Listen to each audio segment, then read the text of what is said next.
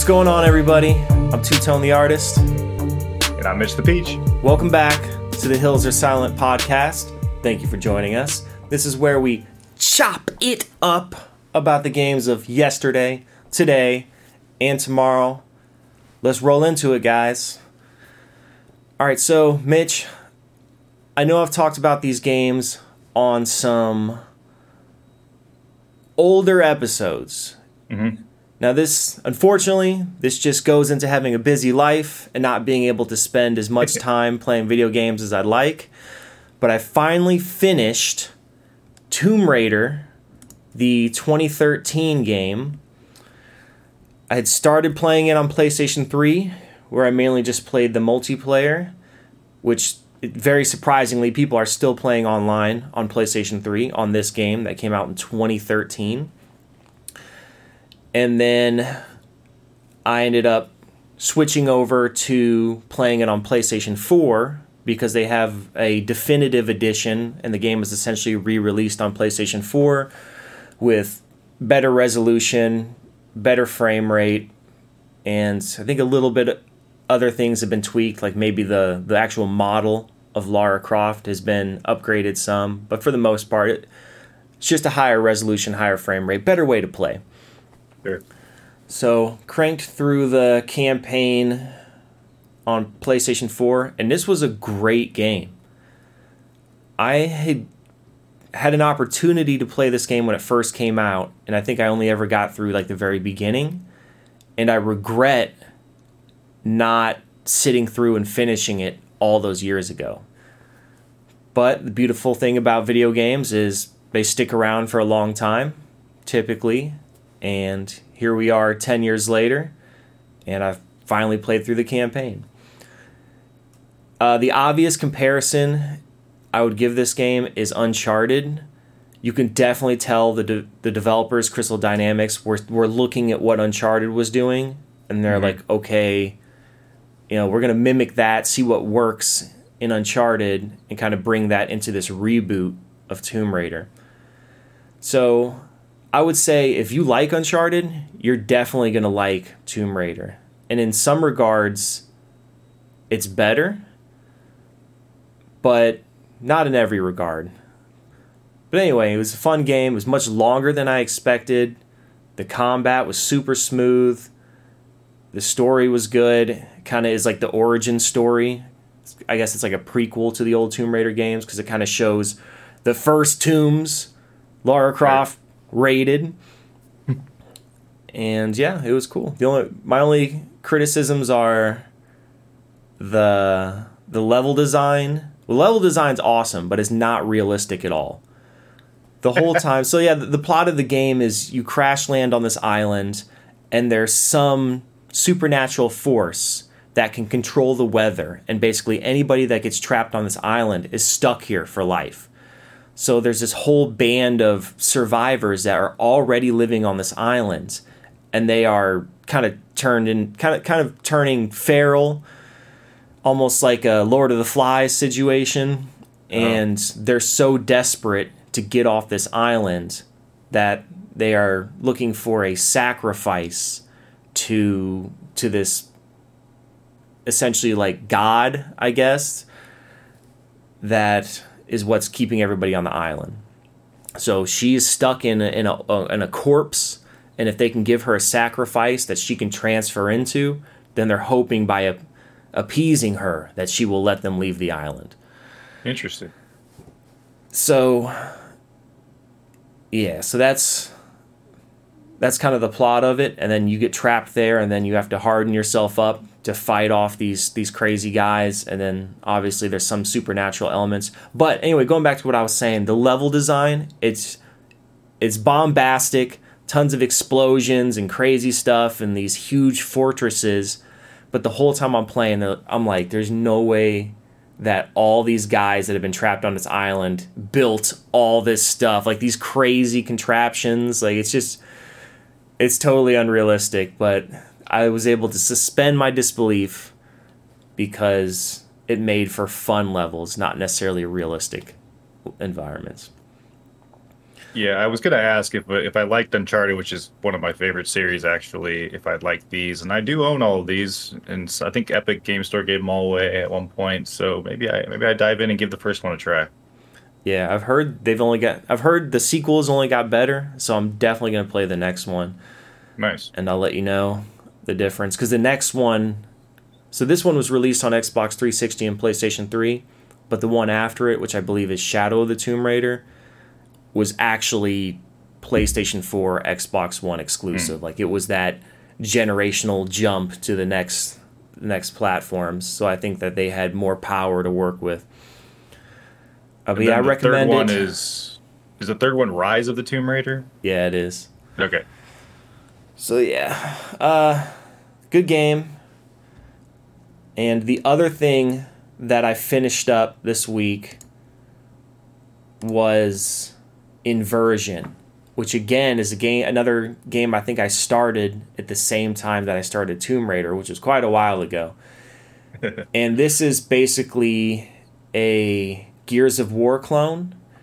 It released on Xbox 360, PC, and I believe it's on PlayStation 3 as well.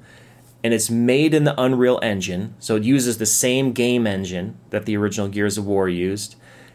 And basically they copied everything, like the cover mechanics, just the game plays almost identical to Gears of War.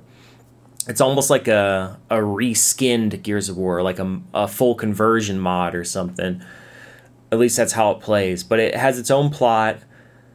It's not as good as Gears, but if you are feeling nostalgic for some old Gears of War style gameplay, and you have already played through the original Gears trilogy like a million times, I could recommend this one.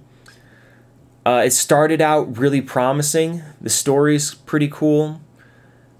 The game mechanics, it's called Inversion because in the game, their whole gimmick is you can control gravity.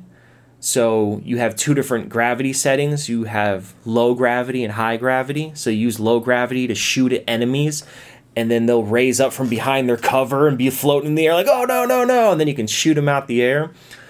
But you got to be careful because the enemies can do the same to you and suck you right out of cover.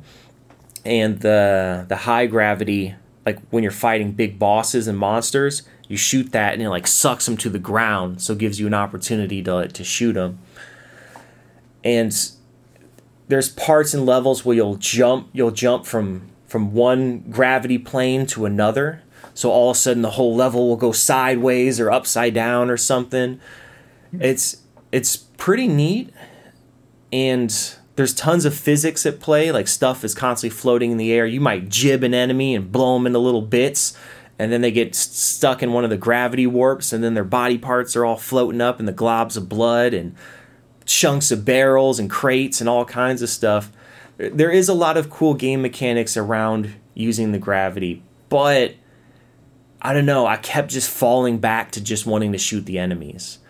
Like just my third person shooter instinct, I just kept forgetting about the gravity stuff. And this game is built to be co-op.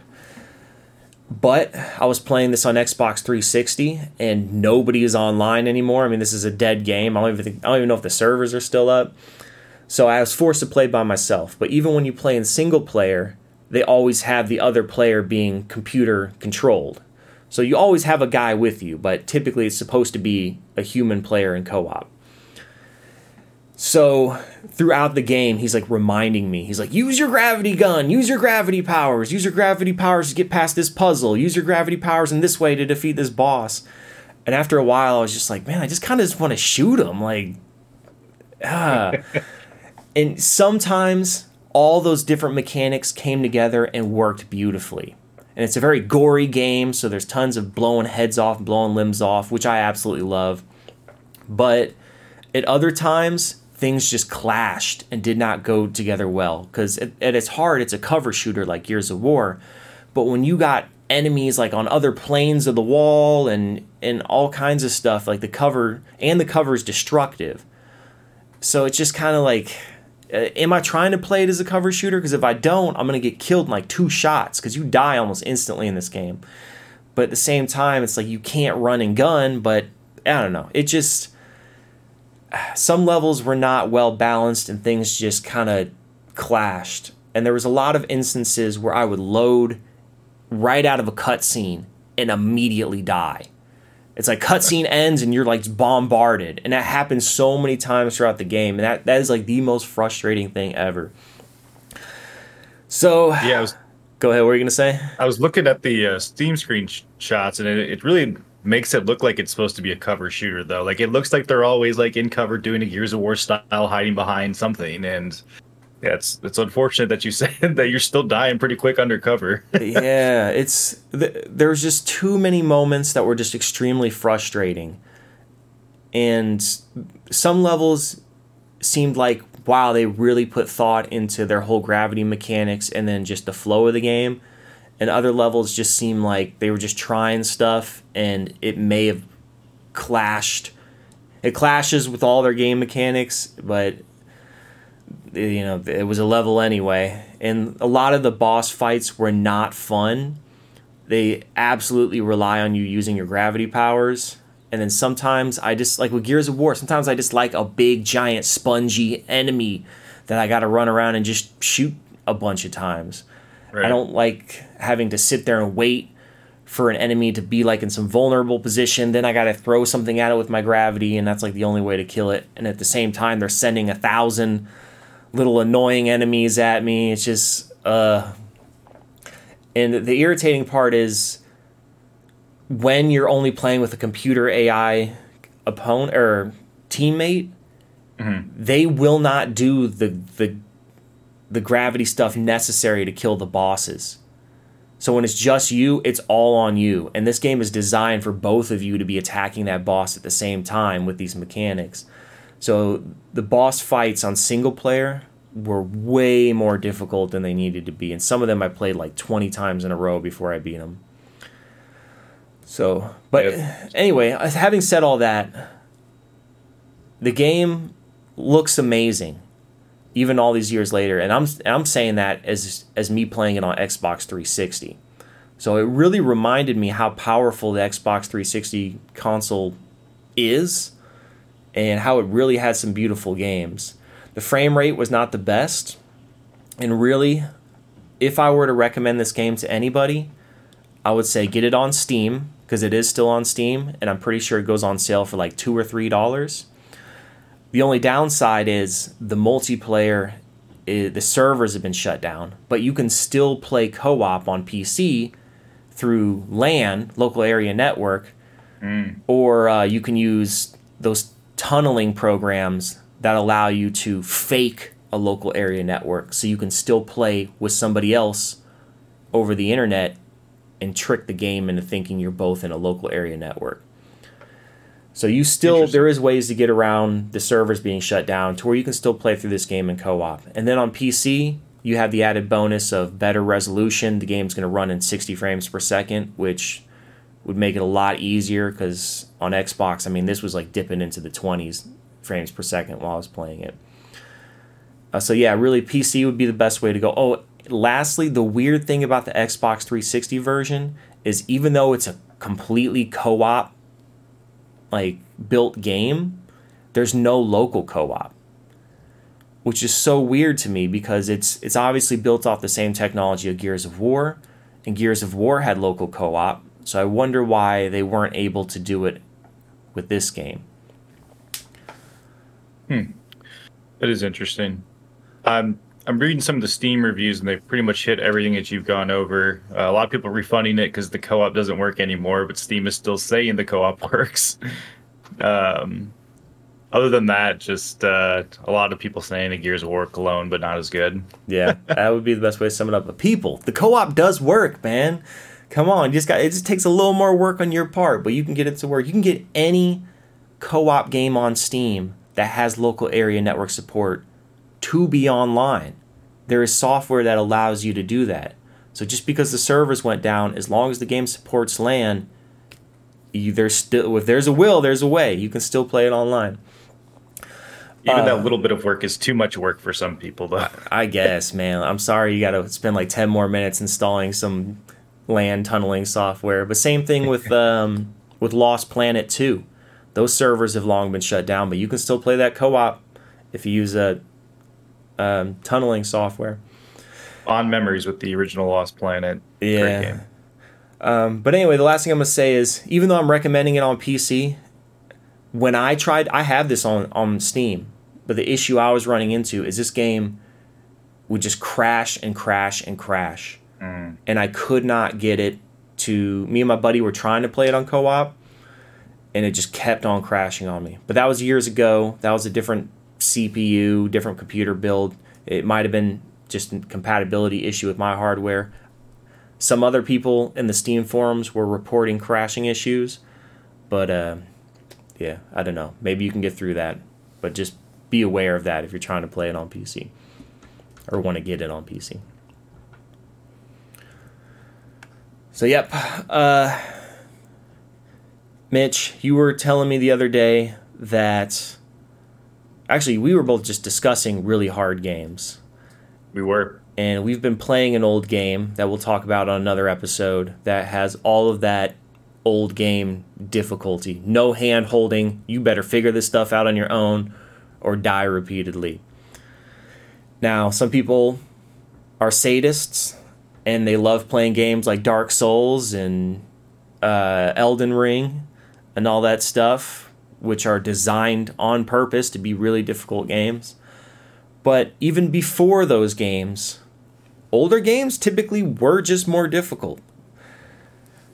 So we thought that it'd be a good idea to put together a list of either pre-Dark Souls games that were just very difficult, or maybe just other games that are brutal difficulty is built into their DNA. Mm-hmm. So Mitch, I'll let you jump it off. What is some games that you've struggled with and just been murdered repeatedly by? Yeah, I think I took more of the newer approach than you did. Some of these did come out post Dark Souls games, but I still think are very difficult. But this first one actually predates Dark Souls, I believe, and it is Ninja Gaiden 2. And the Ninja Gaiden series in general, I think, was always known for being a little more difficult.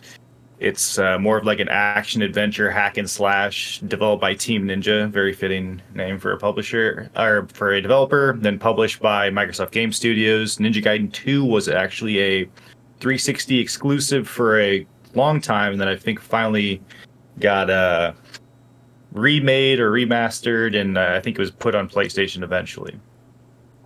But I know you're talking about, before I get to the difficulty part, you were talking about how you like games that are very almost gory, or more like you're really feeling it when you're shooting those enemies. I mean, they're getting dismembered or whatnot. But this is Ninja Gaiden series, definitely that.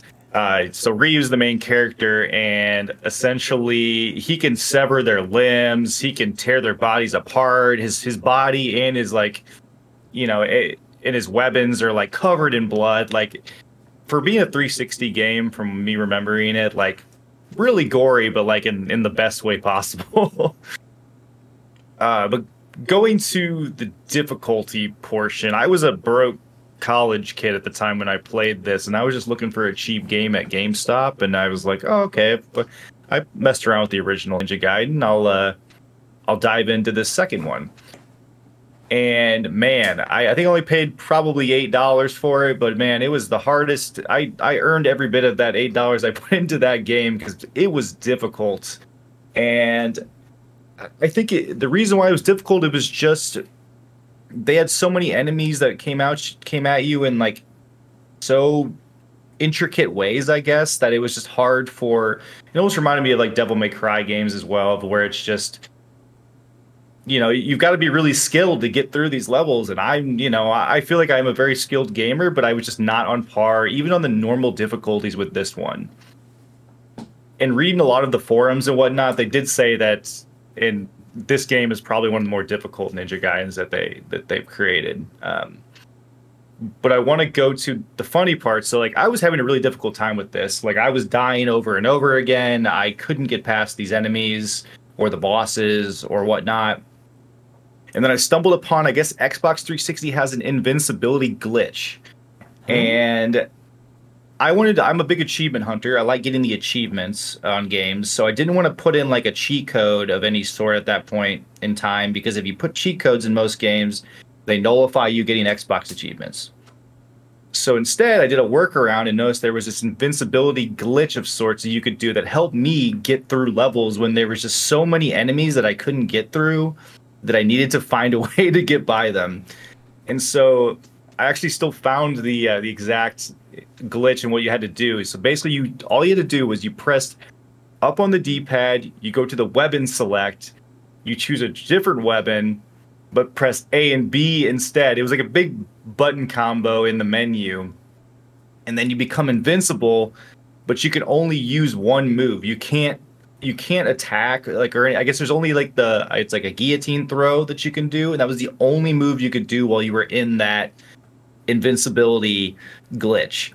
So you couldn't just like go through and keep slashing and nobody could hurt you. You really had to be strategic with it almost. So while I felt like I was cheating the game a little bit, I also felt like it was still difficult because I had to bounce between being in that glitch, then being out of that glitch and actually killing people. So it was kind of wild, but I ended up beating it based on that. I don't think I would have beat it without it. So I'm not sure. Have you played any of the Ninja Gaidens, Mike? Yeah, I've only ever played the first one on the original Xbox. And what's interesting to me about Team Ninja is they have a history of re-releasing their games. They'll tweak them slightly and then re-release them. So on the original Xbox, there was Ninja Gaiden, which that was the one I played. And then apparently they tweaked some things in the game and then re-released it as Ninja Gaiden Black. And I think it might be some difficulty balances, maybe like a few new weapons or something. They do change things around. So it's almost like they changed their mind. They're like, yeah, could have done this better, and then they re-release it. And Ninja Gaiden 2 was no different. It was originally released on Xbox 360 and had all that delicious gore, as you mentioned, where you could chop people up into bits. And then when they ported the game over to PlayStation 3, they changed some things, and I believe they got rid of a lot of the gore. So yeah, that's interesting. I did see that they ported it over to PlayStation, and it did just like you said. They just did a little bit of tweaking here and there, and then re-released it. Yeah, so the Xbox 360 version and the PlayStation 3 version both have pros and cons, so it's hard to say like what is the definitive version that you should play. Mm-hmm. But I think I would play the 360 version just for the gore. Yeah, and I think they re-released the first game. So they had Ninja Gaiden Black when they re-released it, and then I think they re-released the first game as Ninja Gaiden Sigma on PlayStation 3 as well, with even further refinements. So there's like so many different versions out there of the Ninja Gaiden games. And even with Ninja Gaiden 3, they had Ninja Gaiden 3 and then Ninja Gaiden 3 Razor's Edge. It was released after that. So I don't know. And then there's a big debate on whether the changes actually make the game better or worse. So I don't know. Maybe you just have to play through them all and then make up your own mind. But yeah, Ninja Gaiden is brutally difficult. I never was able to finish the first one. Me and my buddy rented it multiple times and tried. And we just could not finish that game. Yeah, I was not expecting. I don't think I'd ever played one until 2, and I did not expect how difficult it was. And being a stubborn gamer as I am, when I get a certain amount of time into the game, I want to finish it. I can't just be like, no, I'm not going to put it down. It's hard, and I don't want to. I have to beat it. I'm that kind of guy. Yeah, I'm the same way. I think for me, it's once I'm about a third through a game. At that point, I'm committed. I'm going to finish this thing. Yep. Yeah, I mean, a great example is you playing Inversion here, where you say you died 20 plus times on one portion, but still kept going through it. Oh yeah, this past couple of days when I was playing it, I was so. Yeah, the later levels are the more infuriating ones.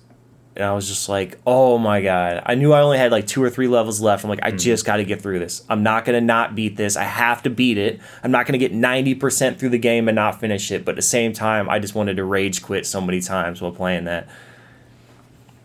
Yeah, that would be aggravating. 90% through and not being able to finish it that would piss me off so much. But yeah, that's Ninja Gaiden 2. I enjoy the game itself. I enjoy the franchise. I think they do a good job with it. I'd like to see a new one if they would ever make one. I don't know what they're working on these days. I've not really paid attention, but I know they've been doing more re-releases as well, as you can see on the Steam page, I think. Yeah, they re-released like the whole trilogy as the Master Collection not that long ago. I think Team Ninja, I think now they're making the... Are they Hellblade now? No, I think now they're making... Okay, so they were known for Ninja Gaiden, Dead or Alive. They worked on all those 1,000,001 Dead or Alive games. And then... Neo. I think there's... That's the game they're making now, Neo 1 and Neo 2. So they transitioned from making hard ninja games to now making hard samurai games. Yeah, pretty much. Oh, and Neo's like very Dark Souls-like. Yeah, which is funny because to me, yeah, Ninja Gaiden was kind of like the precursor to Dark Souls, and then Dark Souls came out, and now Team Ninja is kind of mimicking Dark Souls with Neo. And it looks like that new game that just came out a few weeks ago, Wulong Fallen Dynasty. Oh, yeah. Is their latest game. So yeah, these hack and slashes have been their bread and butter for a long time. Yeah, there's somebody who knows what's good for them, and they stick with it and they do it well. Yeah, man, I really have not been following that Wulong Fallen Dynasty. There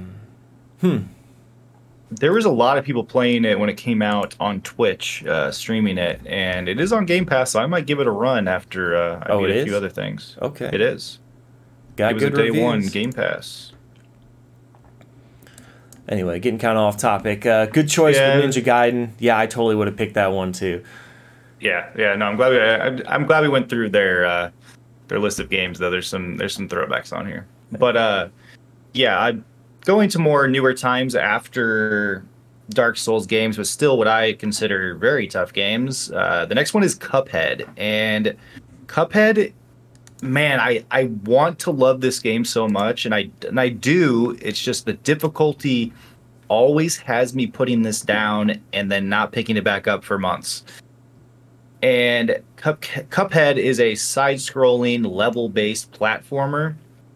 And the platformers, they really pay homage to the platformers of older times. You know, the Mario Brothers and whatnot. It's created by Studio MDHR. And essentially, levels are split between run and gun levels, or more of just like the traditional platforming, side-scrolling, shooting your way through a level, almost Contra-esque. And then the others are boss levels, which boss levels are they just put you into a level, and it's just you against a boss, and they have all these crazy mechanics, and they're firing stuff at you all the time. Incredibly difficult, but you move across levels like you're in Mario Brothers, where you're hitting certain spots, hitting certain checkpoints, and there's 3 different difficulty levels for each time you go into a level, whether it's a boss battle or just a standard run and gun level. It's either simple, regular, or expert. And me thinking that like I'm a gamer, I can at least do regular and be good at and like complete it. No. It's incredibly difficult, and playing by yourself, I thought it would be better than playing. You can play local co-op. There's no online co-op, but there's local co-op, and I used to play with my roommate here or there when I had one, and I always get upset at him because I thought I was better than him at the game, and I thought he was bringing me down. That's the reason why I wasn't beating these levels. Oh, well, let me ask you this about that. Do you share lives with your teammate?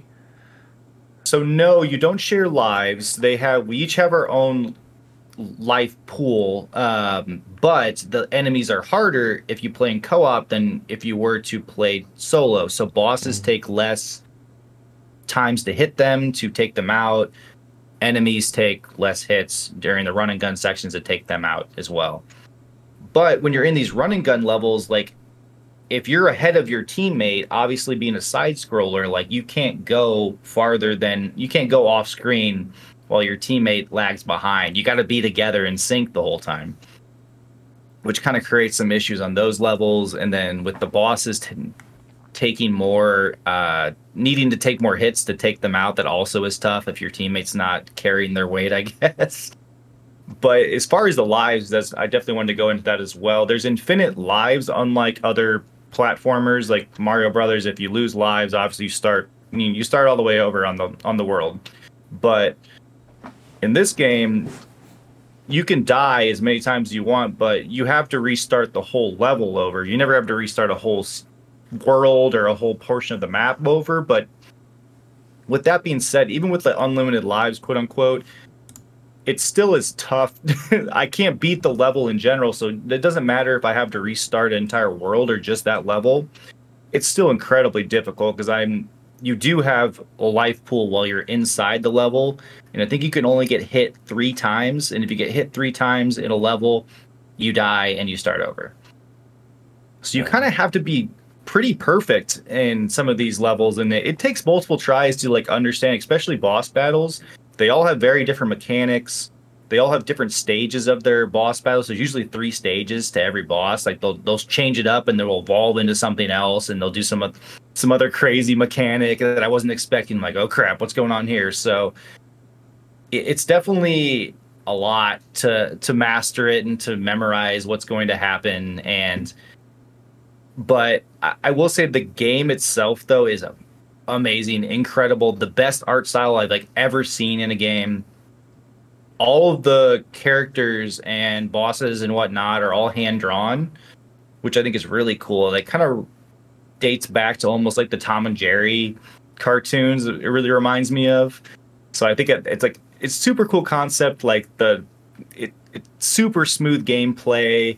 It's just with platformers are hit and miss for me. Sometimes I'm good at them, sometimes I'm not, and this one I am not good at. And I really want to keep playing it because I want to see more of the art style and more of the boss mechanics, and because a lot of the bosses from what I've seen, like watching Twitch or whatnot, they have some really cool designs, and I want to play that, but I can't even get past the first few levels. But yeah, it's an impressive game to watch, and it's really popular in the speedrun community. And like watching people actually just like cruise through this game, I'm just like, I can't even get through it after I play a level like 6 times trying to memorize the mechanics. And yeah, it's pretty wild though. It's a lot of fun. I wish there was online co-op. That's my only gripe about it. But I think with how smooth you have to be with mechanic wise, I don't know if they want to add an online co-op aspect that could be a little, I don't know, a little laggy or a little on delay. I'm not sure, but yeah. So what console were you playing this on? PC? Xbox. Yeah, okay. It was I think it released originally only on Xbox. It was like a timed exclusive, and then they brought it to Steam. So I believe it's only Xbox and Steam. So Steam does have this feature called Remote Play Together. Yes. Where if a game only has local co-op, you can, just like I was talking about earlier, with Inversion, where you can find a workaround to still play online, Steam actually offers something called Steam Remote Play Together, where you can join someone else's game as if you were playing on the same system and actually play local co-op games over multiplayer. But like you said, the concern there is then latency, lag, like how much of a delay is there in order to do that, because you're pressing a button and it's having to send that signal across the internet all the way to your buddy's computer to act as that second player as if you were there locally. So something like this that's like you have to be super precise would probably be really hard to play with that. Yeah, I messed around with that remote play, not with this game, but with other games. that I guess do take a little more precision. And yeah, I don't think there'd be any way that you could complete this under that remote play. As much as I would want that to work, I think you need something a little different. Yeah. But hey, maybe they've flirted with like adding co-op to it eventually, so maybe they at some point add a feature in the future. But a really fun game, really great art style. As I've said on many podcasts, I'm a sucker for good art style, so I really am. I'll keep picking this game up every couple months and trying it again to see if I'm any better than I was in the past, and I probably won't be, and then I'll put it down again. But great game. And then quickly, I'll go through my third one because it's my favorite one on the list and one that I've actually sunk in quite a bit of time to and really need to go back to it at this point now that I think about it. And this one is called Hollow Knight, and another one of those platformers that, you know, with a lot of inspiration to the Metroids, to some of the Zeldas and like Mega Man games. It's very much pays homage to some of those Metroidvania style games. It came out in 2017, published by an independent developer named Team Cherry. They're actually coming out with Hollow Knight 2 very shortly, I believe. I mean, it's at least at the finish line to getting released, I want to say.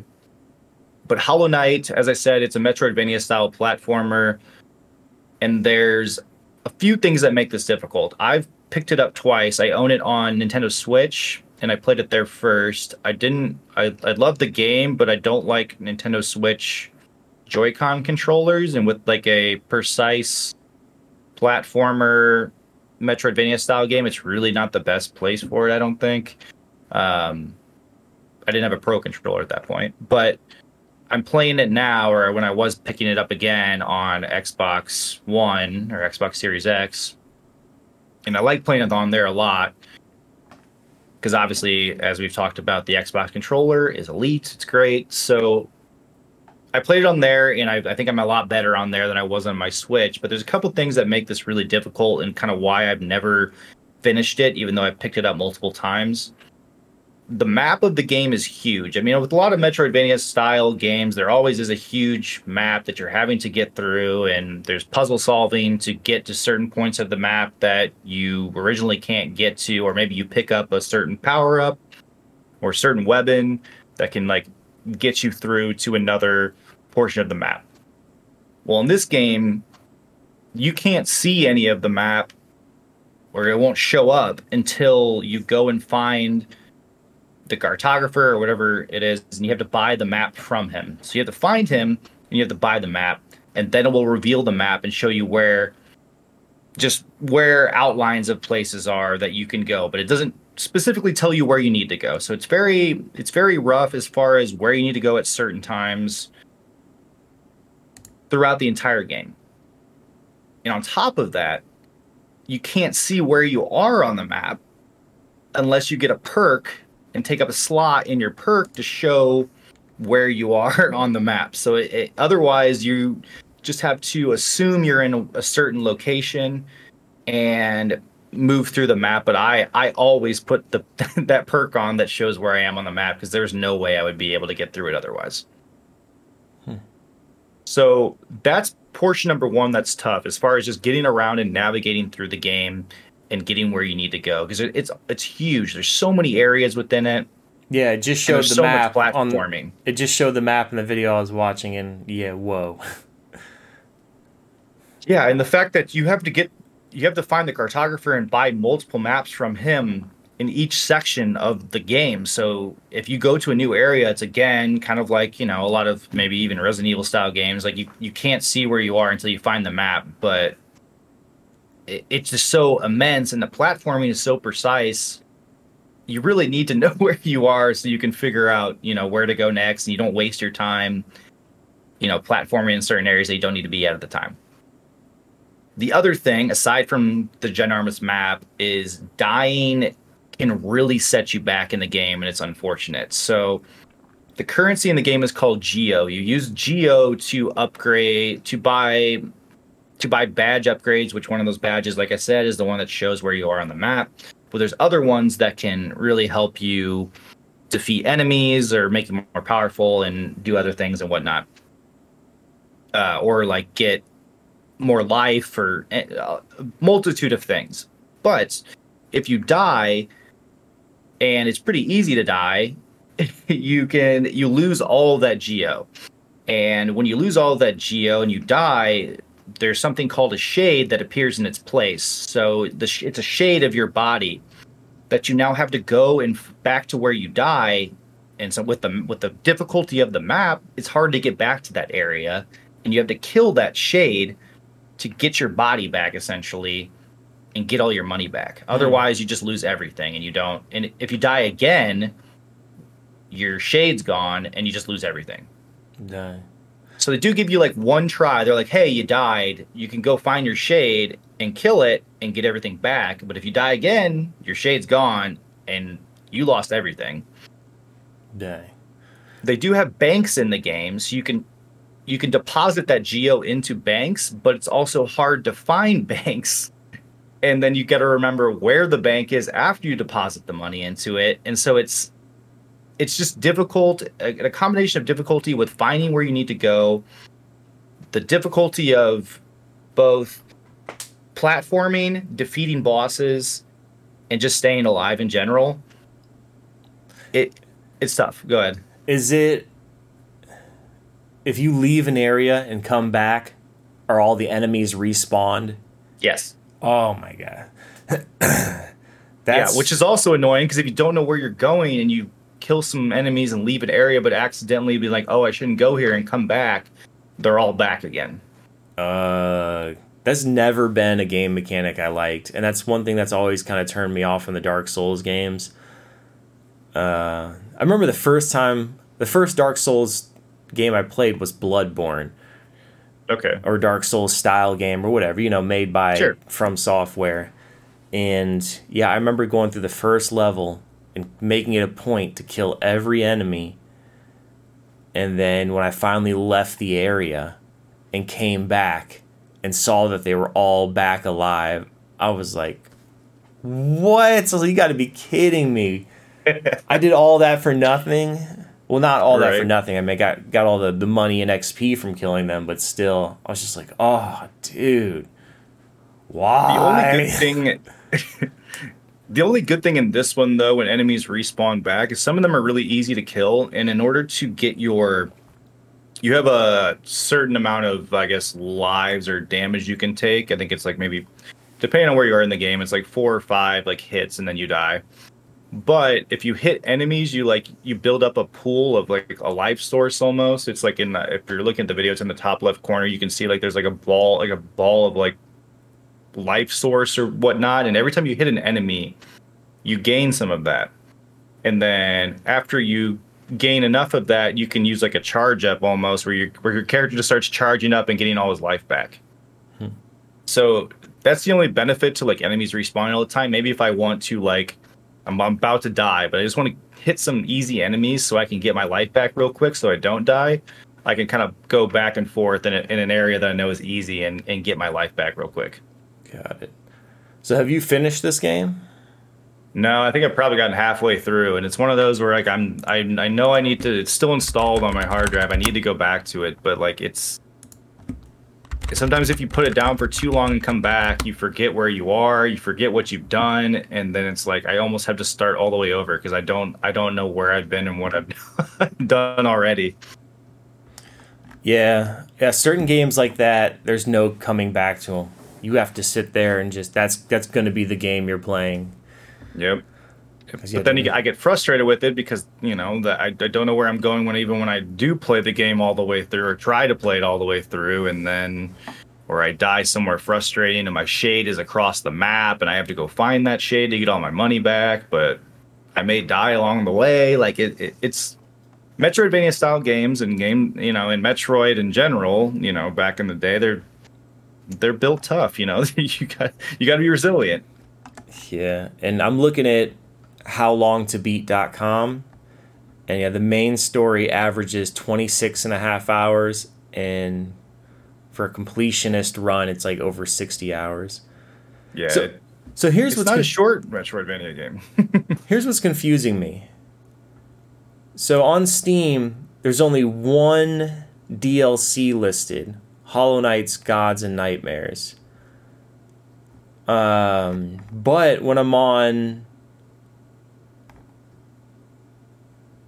Wait, is this...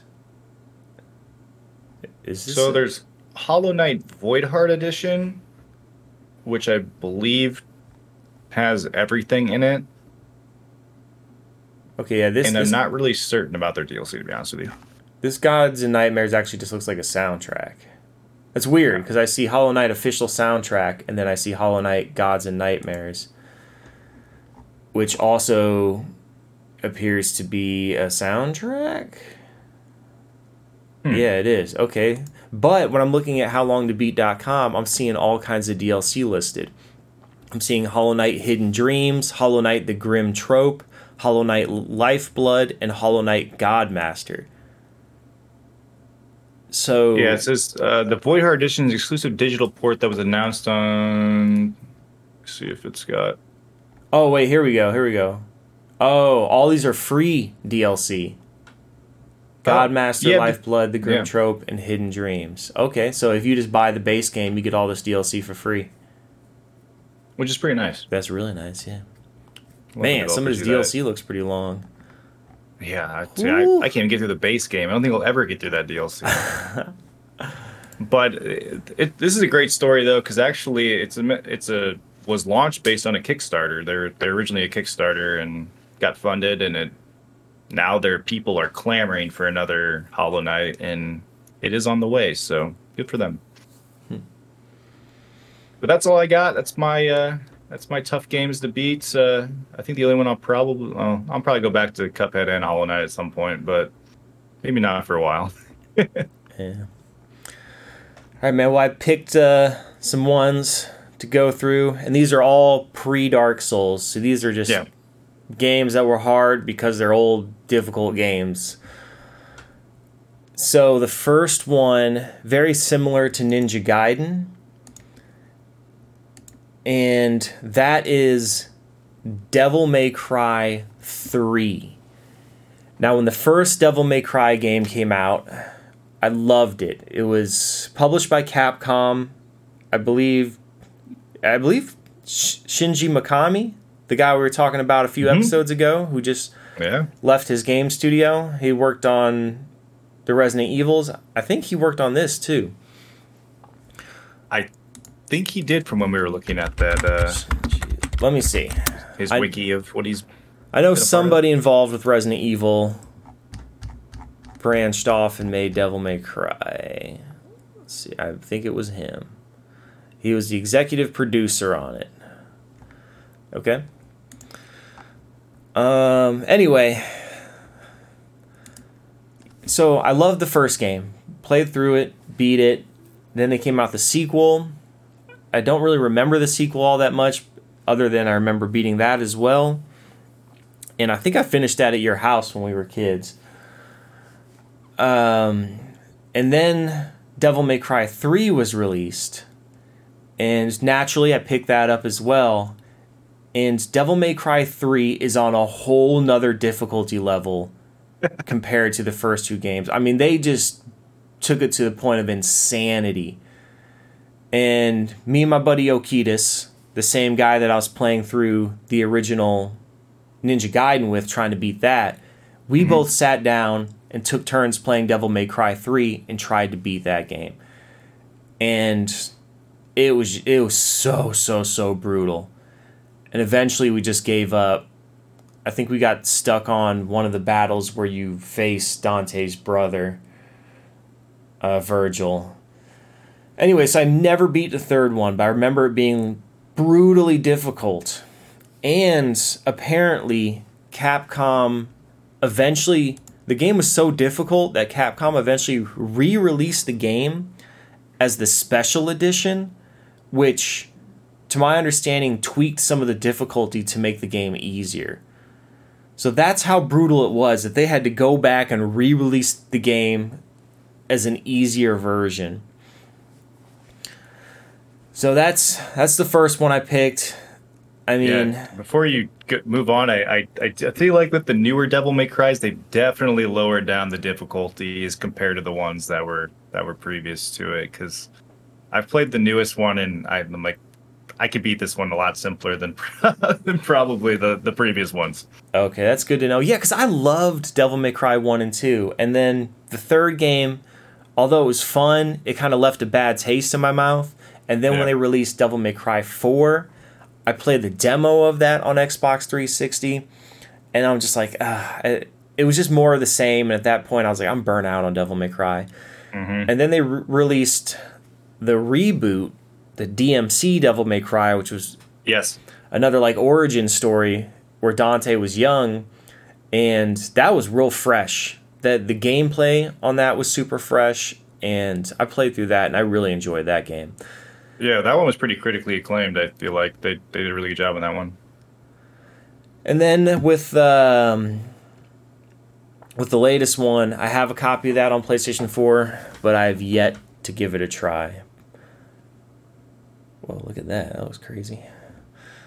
Anyway, so yeah, Devil May Cry 3 was one of my first choices. The next one is Red Faction. Now, this came out on PlayStation 2. I think it was a PlayStation 2 game first, and then that was then ported to PC. Which is kind of unusual, because I feel like back around 2001, it was typically the opposite. You'd get a PC game that would then be ported to console, and because the consoles were so much weaker than PCs, you get like a real stripped down version of it, which that's a whole nother topic we should cover. But at some point, I think we should talk about that. Like nowadays, PC and console releases are one and the same. I mean, it's the same game. Yeah, you may be able to crank up the graphic settings on PC a little more than what they would be on PlayStation or Xbox, but Right. the levels are the same, the gameplay is the same. It's one for one. But back in the late 90s, early 2000s, if a game came out on console and PC, chances are they were probably two completely different games. Or the console version was extremely compromised and stripped down to be able to run on like Xbox or PlayStation 2. Right.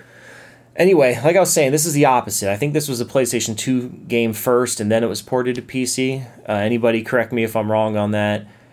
But I played through this on PlayStation 2. Well, I played the PlayStation 2 version of the game on PlayStation 3. But either way, it's essentially the PS2 version. Right. And this game, again, it was one of those situations, I got so far in it, I'm like, I just got to finish it. But this game was so freaking difficult. It was just not well balanced. The enemies were really cheap. There's all these areas where you wouldn't even know where the enemy was, and they would be able to one-shot kill you. Yeah, it was just brutal. Brutal. And even the last boss battle was brutal. And after I finished it, I was like, oh man, thanks. Thank you, I'm done with this. I would not recommend this game to anybody, at least not the single player. I've heard the multiplayer is good, never played it, but single player campaign, don't even bother with this, man. It's just frustrating. That's it. Not fun. It is just 100% frustrating. No, we don't like games. They're just only frustrating. We play games for therapy. We don't Yeah. not to frustrate us more. The only Red Faction game that I've played is Red Faction Guerrilla, which was a 360 game. It might have been released elsewhere, but my friends and I played a lot of that multiplayer, and that was a really good one, actually. Yeah. I never played the second one, but yeah. So I played Guerrilla before I ever played this one. Okay. And I loved Guerrilla. That was such a good game on 360. And that's what kind of prompted me to play this. I think PlayStation 3 Network had one of its sales, and I'm pretty sure I got this game on PlayStation 3 for like $1. Man, they used to have these dollar sales all the time, and I freaking love those. I would go there, and then you had to load up at least $5.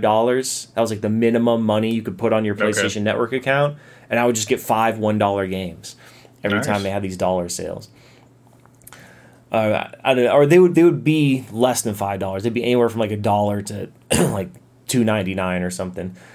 I feel like we could make it a whole topic on how the sales are just not as good as they used to be. Because even Steam sales nowadays are just not as good. Like Steam sales used to be like a holiday, man. People would celebrate those Steam sales because they know games are tanking in price on those Steam sale days. But now there's a Steam sale every 2 months, and they're just not that great. They just kind of blend in with, the regular sales that they have throughout the year. Yeah, absolutely. Yeah, I think long gone are the days of getting games for like $5 or less.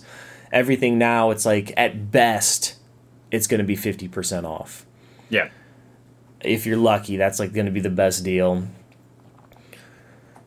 So anyway, don't recommend Red Faction 1. Play Guerrilla. Absolutely. And last but not least is another game from that same generation, which is the video game adaptation of John Carpenter's The Thing.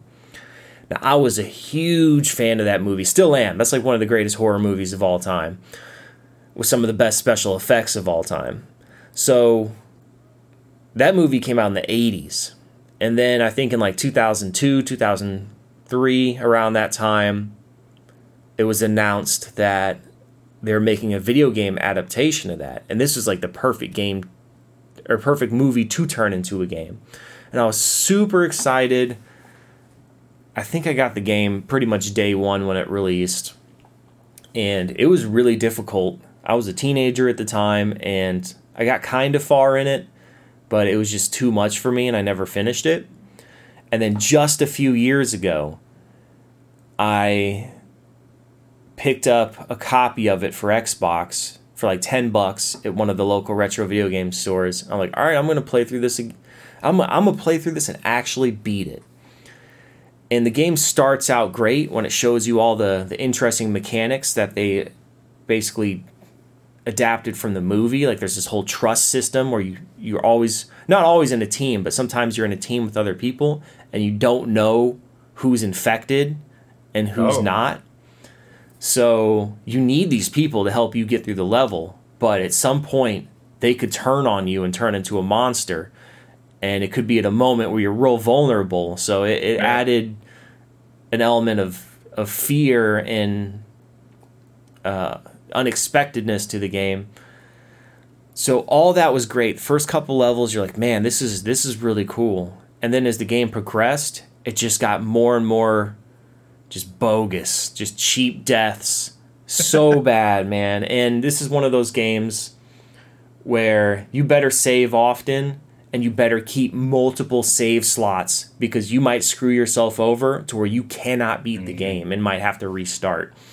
Like, it's that bad. A lot of old games did that, where you could accidentally play yourself into a corner where you cannot finish the game. So I had to keep multiple saves, and on plenty of occasions I had to go way back to an earlier point or even a previous level just to make sure I had enough ammo and health to get me through what I didn't know was coming, like maybe some crazy boss or something. And towards the end, it just got worse and worse. I was like, dude, I'm so over it. I just want to finish this game. And I specifically remember one point in the game that was the most infuriating.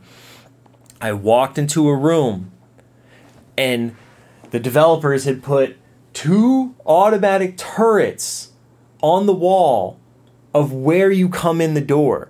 So you're walking in the room, you would have no idea because you can't see what's on the wall you're passing into. Mm-hmm. So you just walk in the room and immediately get mowed down by turrets behind you. I was like, dude, who made this level and who did this sick joke right here? Honestly. Oh, that is like the cardinal sin of game development. Like, do not have something just kill me from behind that I would have no idea that it's there waiting for me. Man, I'm looking at this video and I it's kind of off topic, but I love the old face models of like original Xbox, PlayStation games. They're so blocky and just funny looking, but they bring a lot of nostalgia. Yeah, it's like the faces are just painted on a doll or something. Yes. It's so funny because back then, that was super realistic. I remember like PlayStation 1 and Nintendo 64 era, yeah, it would just be like a flat polygon, and they would just paint the face on like on GoldenEye or something. Yep. And lots of times there was no animation. So if the character's talking, it just looks like a doll. Yeah, it's just they're being just moved around. And then later on, like PlayStation 2, Xbox, original Xbox era, they actually would be able to move their lips or blink their eyes, and it's just like, whoa, that's incredible. Their lips are actually moving to what they're saying. And it wouldn't even be like actually 3D half the time. Half the time it's just like a texture over them, and they're just going, it's like an animated texture almost. Yeah, they're not even really like, it doesn't even look like they're mouthing the words that they're saying, but just the fact that it was moving was good enough for us at the time. Yeah. Wow. Yeah, graphics have come a long way, but back then it was brand new. Just to see something in 3D at all was incredible. Yeah. So yeah, it's funny you brought that up. All right, man. Yeah, bunch of difficult games. A lot of anger and frustration, but we still played them. Absolutely. All right, man. I think that should do it for this episode. We just we're hitting the 1 hour mark. Covered some good stuff. Thanks everybody for tuning in, and thanks even more if you made it all the way to the end. You can find all our episodes on Spotify, Apple Podcasts, and YouTube, and we've got some other social media accounts. Mitch, want to let them know what those are? Absolutely. Yeah, you can follow us on all our social media accounts, like Mike said. Our Twitter is at The Hills Are Silent. Our Instagram is Instagram/Hills Are Silent. Our TikTok is at The Hills Are Silent Podcast. And our YouTube, again, is at The Hills Are Silent. If you have any questions or comments, game reviews, critiques, anything at all, come to our email inbox at hillsaresilent@gmail.com. We'll catch you in the next episode.